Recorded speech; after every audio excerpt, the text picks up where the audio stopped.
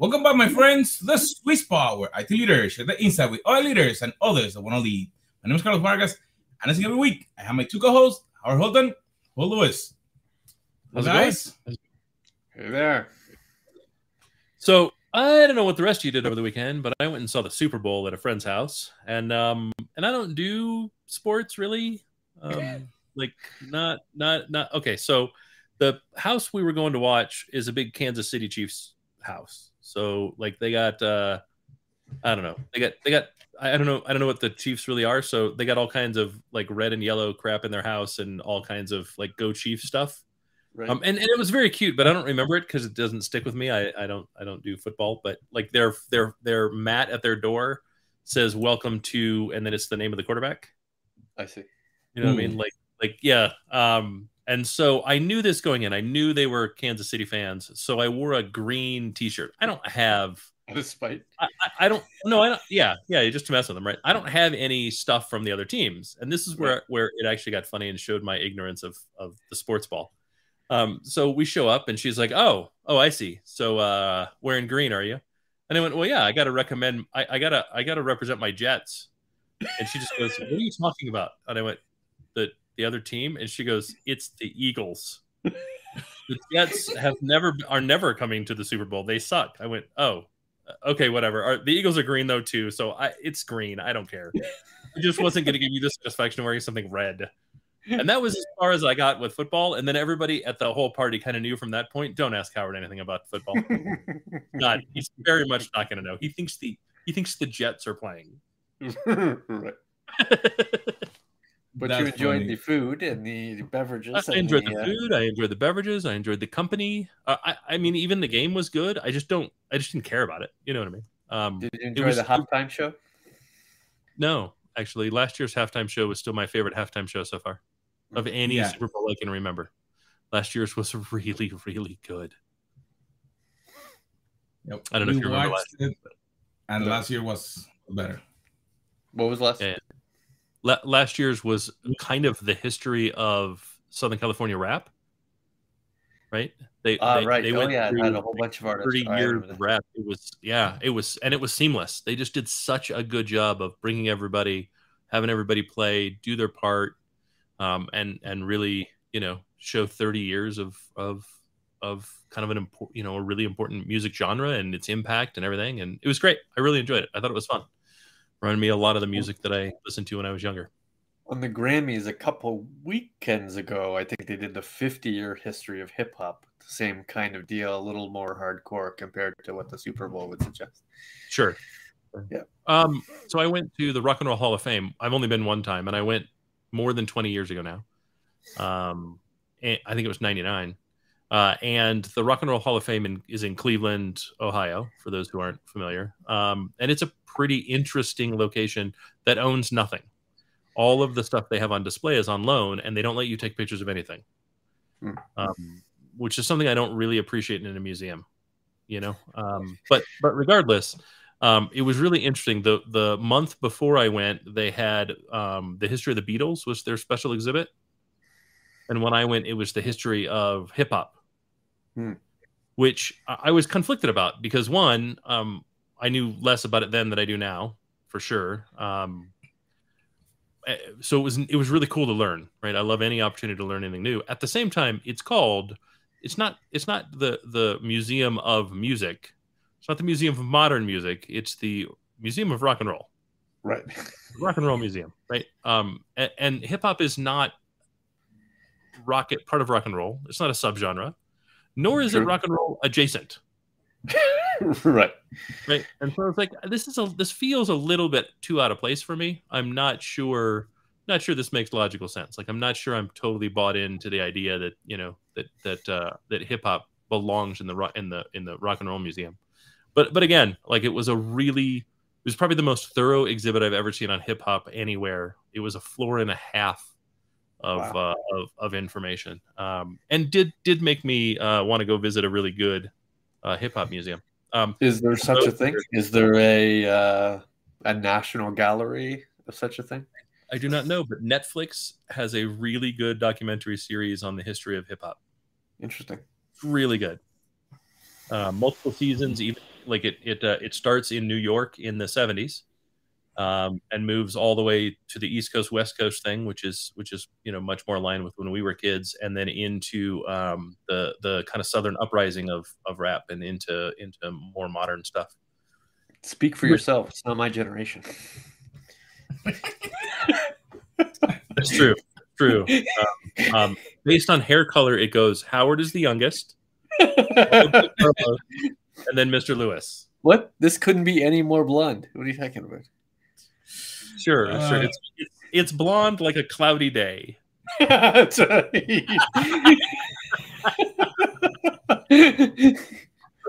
So let me ask you a question. You just brought an interesting point.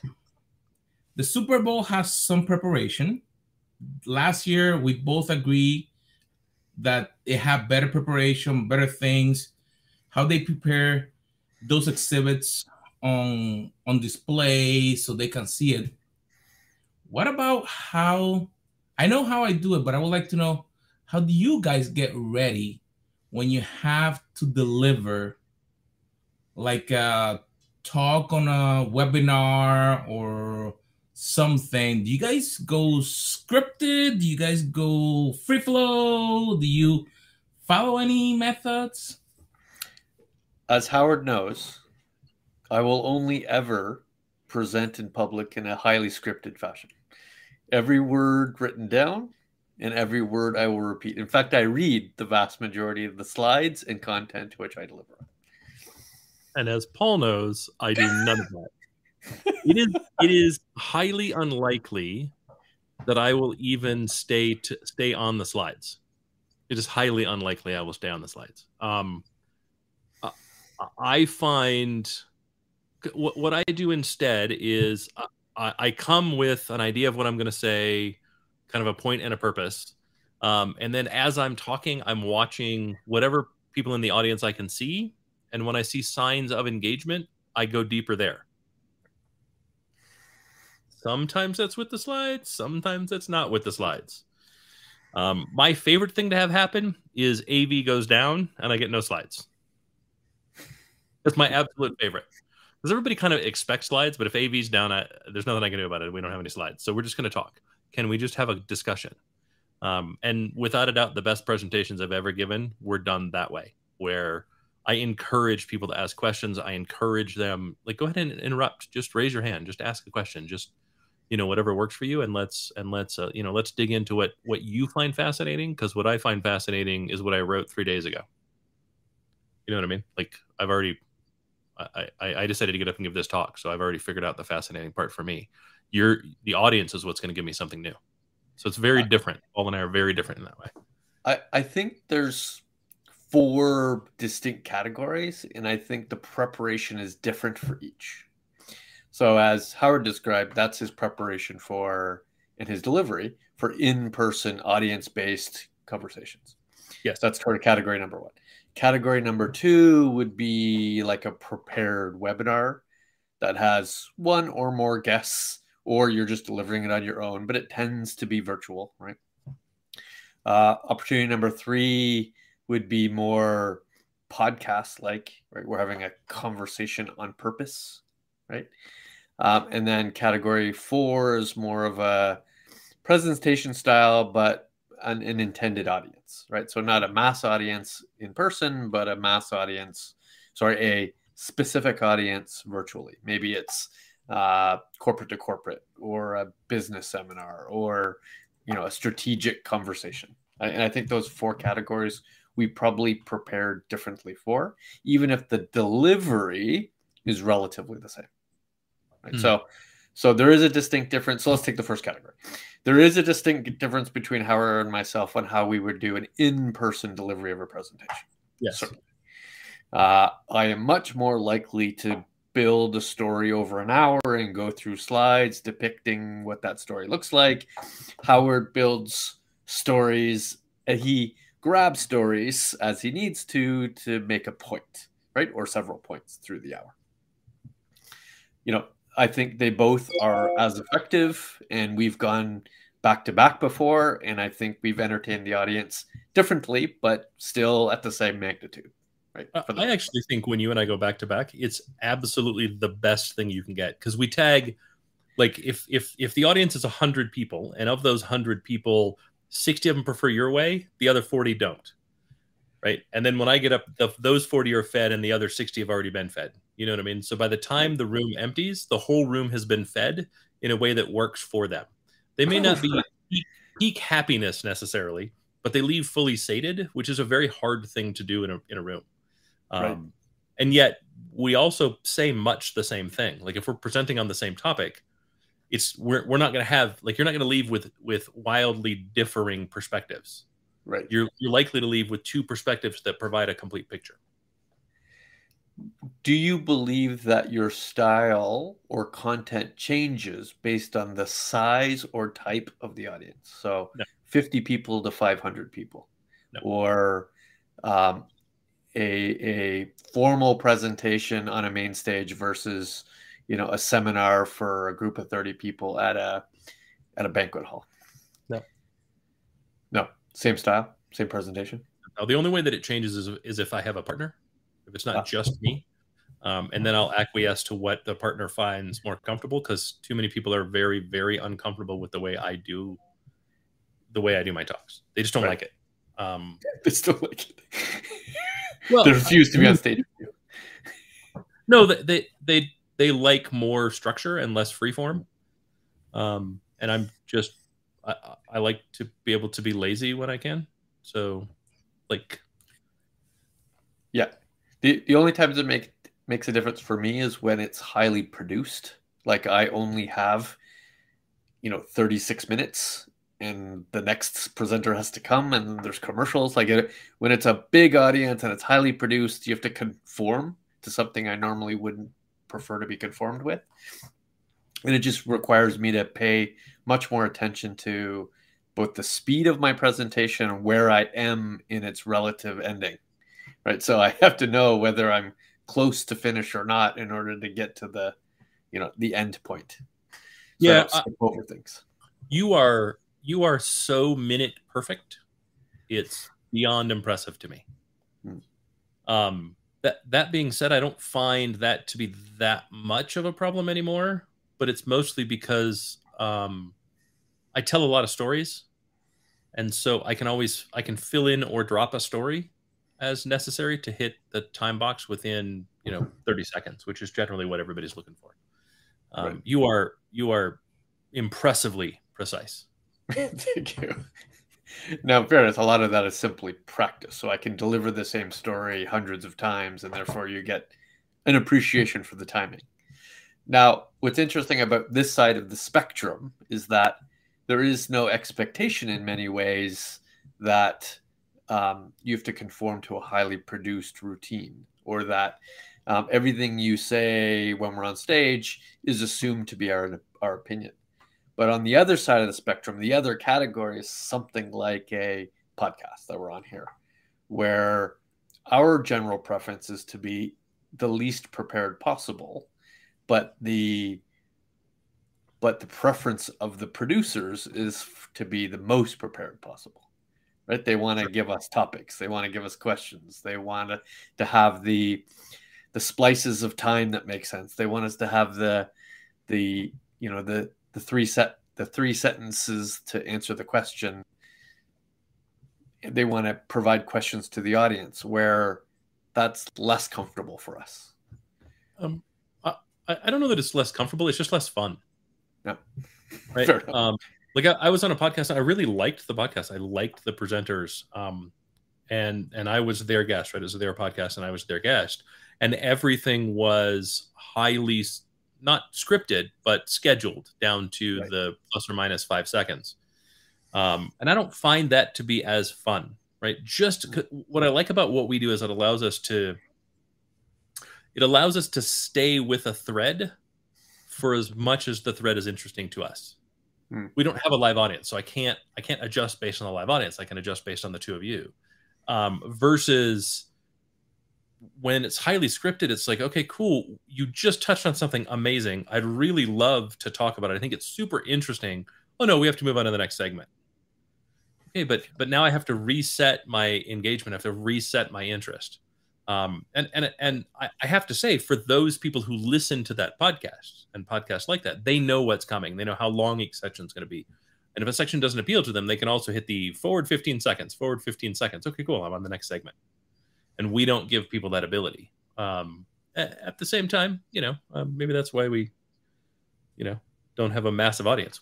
But we do this for us. Yeah. Right. I think that it's interesting that we bring something different. And that engagement, like you said, that happened is that when you're on a conference, we're technically delivering a 30 to 45 minutes. Sometimes this podcast has been 50. I think that we did one that we went over an hour. Oh God, I'm so sorry. I want to apologize to the audience right now. Wow. Unless you have a long commute, then it's fine. Yeah. But I think that the benefit, like you said, if it's too scripted, what is coming. So probably you can also tune out. Like you said, if I know the section that I want, I'll pay attention to that instead of paying attention to the whole process.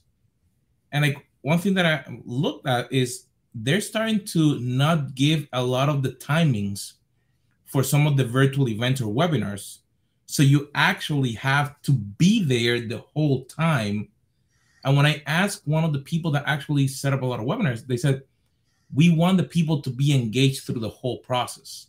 If we give them the timeline or something that is repeatable, they will tune out, like you mentioned, Howard.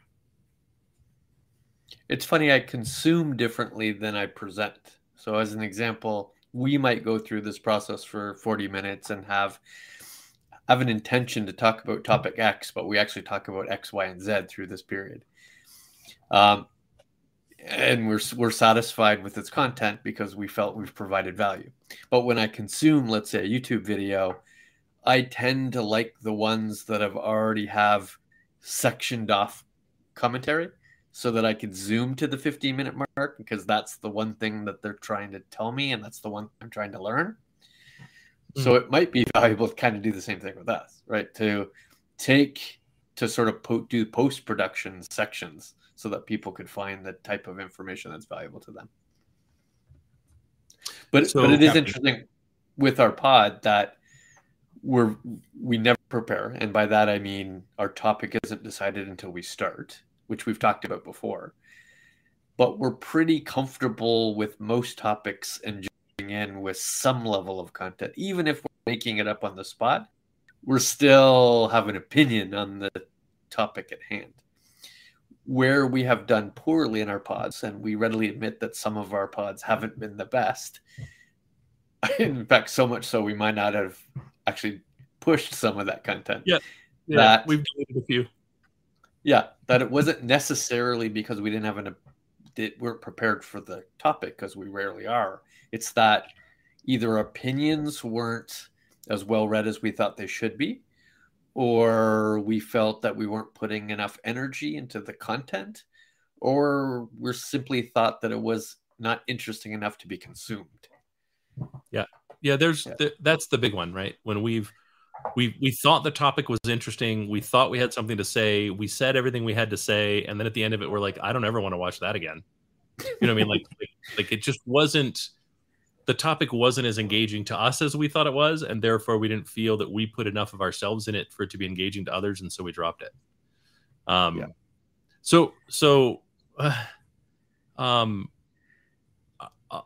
Let's continue with your list, because we did live event, webinar, live event, podcast. The third category is like a webinar, and I kind of think corporate webinar at this point. So there are a couple flavors that I have done in the past. I'm sure we all have.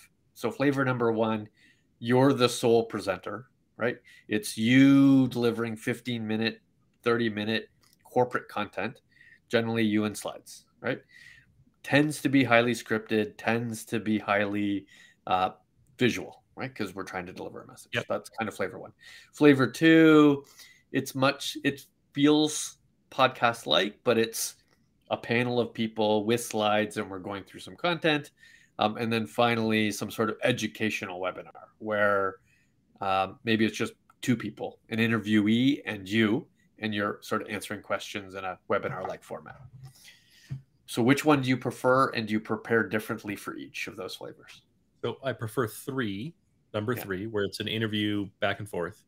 I prefer that one a lot, like 10 times more than the others. The one I like the least is panels. And the reason I dislike panels is for the same reason I said about podcasts, is there's never enough time to double click on anything. Right. And so you end up in this situation where it's, okay, cool. Here's the question, 30 seconds for Paul, 30 seconds for Howard. And it like make it interesting. Let's make this an hour, do 4 questions, and do it like they do a political debate. You know what I mean? Like, okay, Paul, so you said your thing. All right, Howard, 30 seconds to reply to Paul. All right, Paul, 20-second rebuttal to Howard. All right, moving on to the next question. Something like that would actually be more interesting. The number of times someone has said something on stage that I'm like, ooh, that's really interesting. What about this as an aspect of that, as a response to that, as kind of a different way to think about that? But you don't really get the opportunity to do that much in panels. And so I find panels to be the least exciting. I don't prepare for them generally. Other than the topic is already predefined, but not the speaking points. Yeah. The topic's pretty fine. And I may read up on the topic. Like I may go, it's been a little while since I visited that, or I want to see what's changed in the space, or I kind of want to make sure that I'm up on what people are talking about. And so I may read that. But that's as far, that's actually bit me in the ass almost every time that I've done it. Because like I did a thing at a university for international business students on Southeast Asia and Southeast Asia markets. And I read, I don't know, 1,000 pages or so to make sure I was up to kind of snuff on it. But they didn't ask any questions that were relevant to that at all in any way. Like the questions were super high level. They were super generic. And I really felt robbed because I learned all kinds of interesting things about how business operates, how people buy, how people shop, what businesses are present and why they're present, and like things like the difficulty of getting cash and the difficulty of executing transactions, and why payment apps kind of have exploded, and yet they're not payment apps we have in the West. They're payment apps specific to kind of the region, and there's a lot of conflict, and there's multiple apps, and getting into each market is difficult, and you know, they're figuring out their sovereignty, which means the sovereignty and compliance, like all that stuff that I found to be super fascinating and super relevant to the topic. Yeah, none of that even ever remotely got brought up. And every time I try to bring something up that I thought would be interesting and useful, they just moved on. And I was like, oh, well, that was kind of a waste. I didn't feel bad that I learned the thing. I just kind of felt like you could have replaced me with absolutely anyone in the world that had ever seen a map, and likely accomplished much the same, because, you know, it was just not a super engaging or interesting talk. How about the corporate pitch? Like you're doing a 15, 20 minute deck. It's hard for me to know if that actually resonates with anyone. They're often pre-recorded. Right. And so the hard part for me there is actually hitting time. I tend to run real short on those. Mostly because, like I said, I use the audience as a feedback loop to tell me to go deeper or move on. And since I don't have that, I just default to moving on, because I've probably gone over it 2 or 3 times, and it's probably not super exciting to me anymore. You know what I mean? And since I don't have anybody to play off, it's hard for me to then ramp up my passion and ramp up my excitement and really be great at those. Yeah, it's fair. And that flavor actually comes in 3 subflavors, right? So the 3 subflavors are, they give you the deck and you can say whatever you want, which is more comfortable, right? Or they give you the deck with some theories, and then you just have to hit those talking points. And then they give you the deck with it entirely scripted, right? I find the entirely scripted one difficult, and the most difficult to record, because for the most part, nobody's writing in my voice. So how I would say something, my turn of phrase, isn't what's written. And therefore, I have to do some live editing, because I wouldn't say the sentence in the way that it's been written. Right. Yeah. I agree completely. And the second one, while easier because at least I have some talking points. While I'm talking, I'm thinking of the talking points, and I think it's taking away from its projection. I'm taking away from its enthusiasm and just the relative, surprise in what I'm saying, which creates, a different style when you're presenting. Yeah. Like those went first to third. Those went from most genuine to least genuine. Right. And I struggle anytime I don't feel like I'm able to be genuine. I struggle, and part of genuine is the words that I say, the way that I address a topic. Like all of that is part of being genuine. So it's not. I'm not being disingenuous by reading someone else's script, but it's not mine. Right. And I'm not. It's not Shakespeare, right? I'm not playing Marcus Anthony. In which case, I'm representing Marcus Anthony. No, I'm representing me.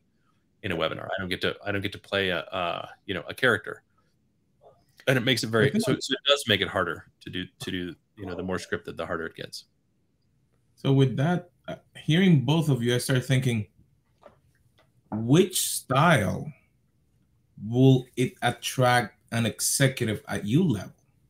Because you're delivering content, like you said, to educate, to share a point, but if you're going to take from your busy day to go live to the webinar or even watch the recording of the webinar, which one do you feel that is better to deliver the message to an executive level?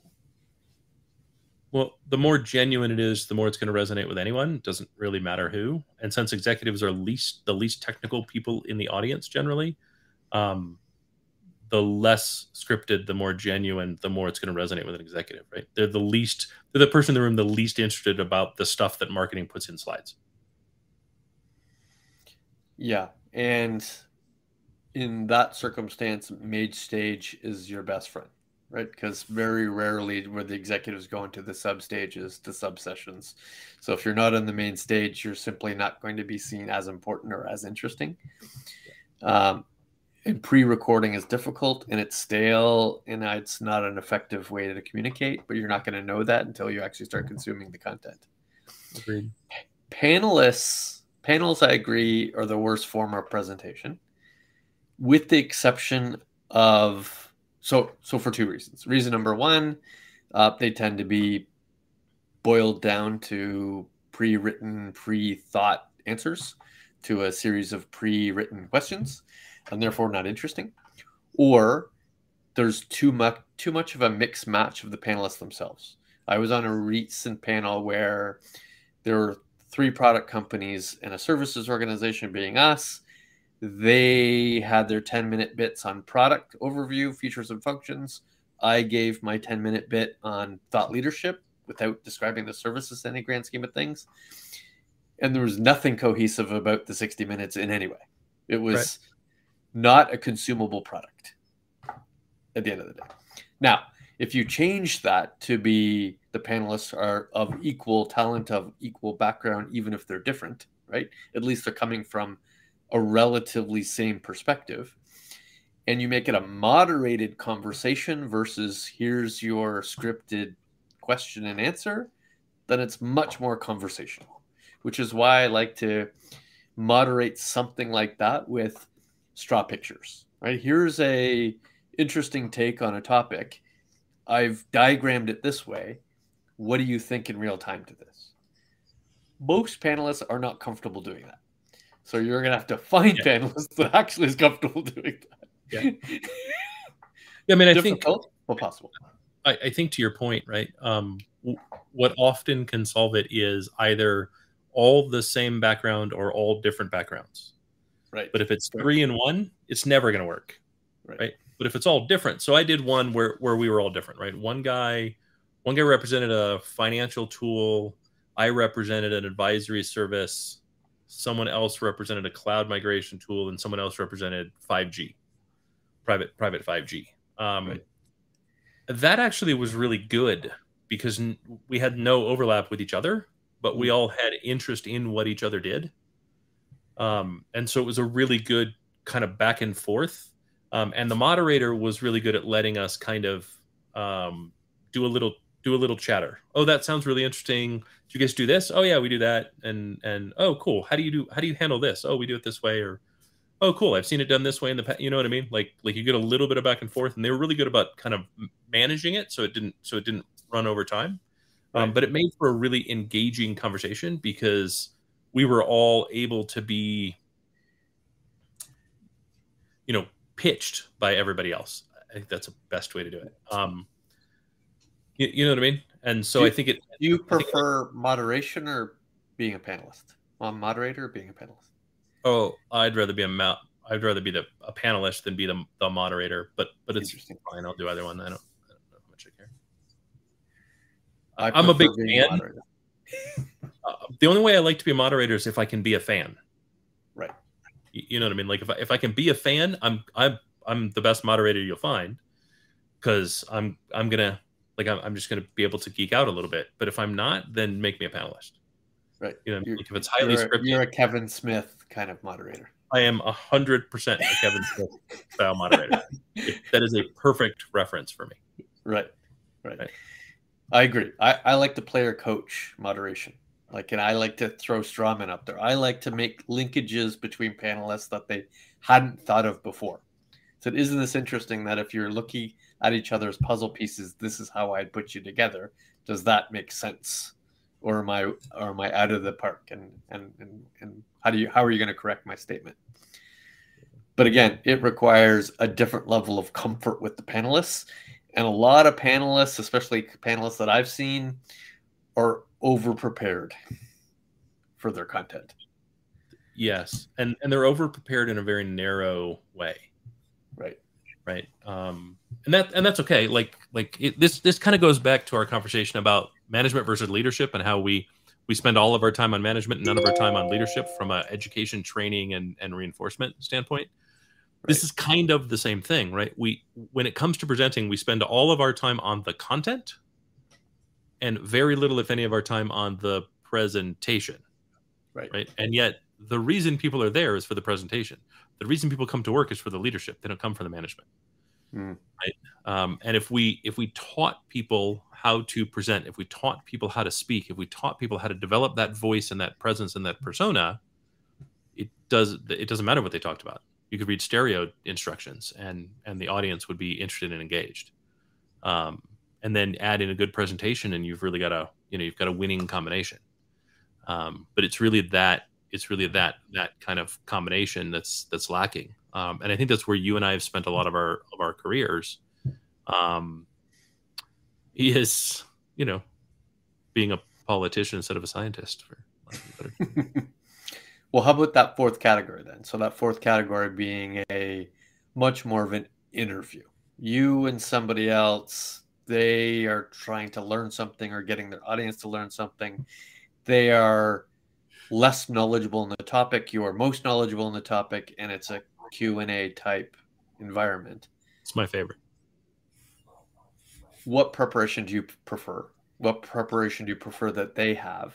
And what's the conversation style that's the most effective? Well, I mean, I think I said before, I'm lazy, so I prefer no preparation.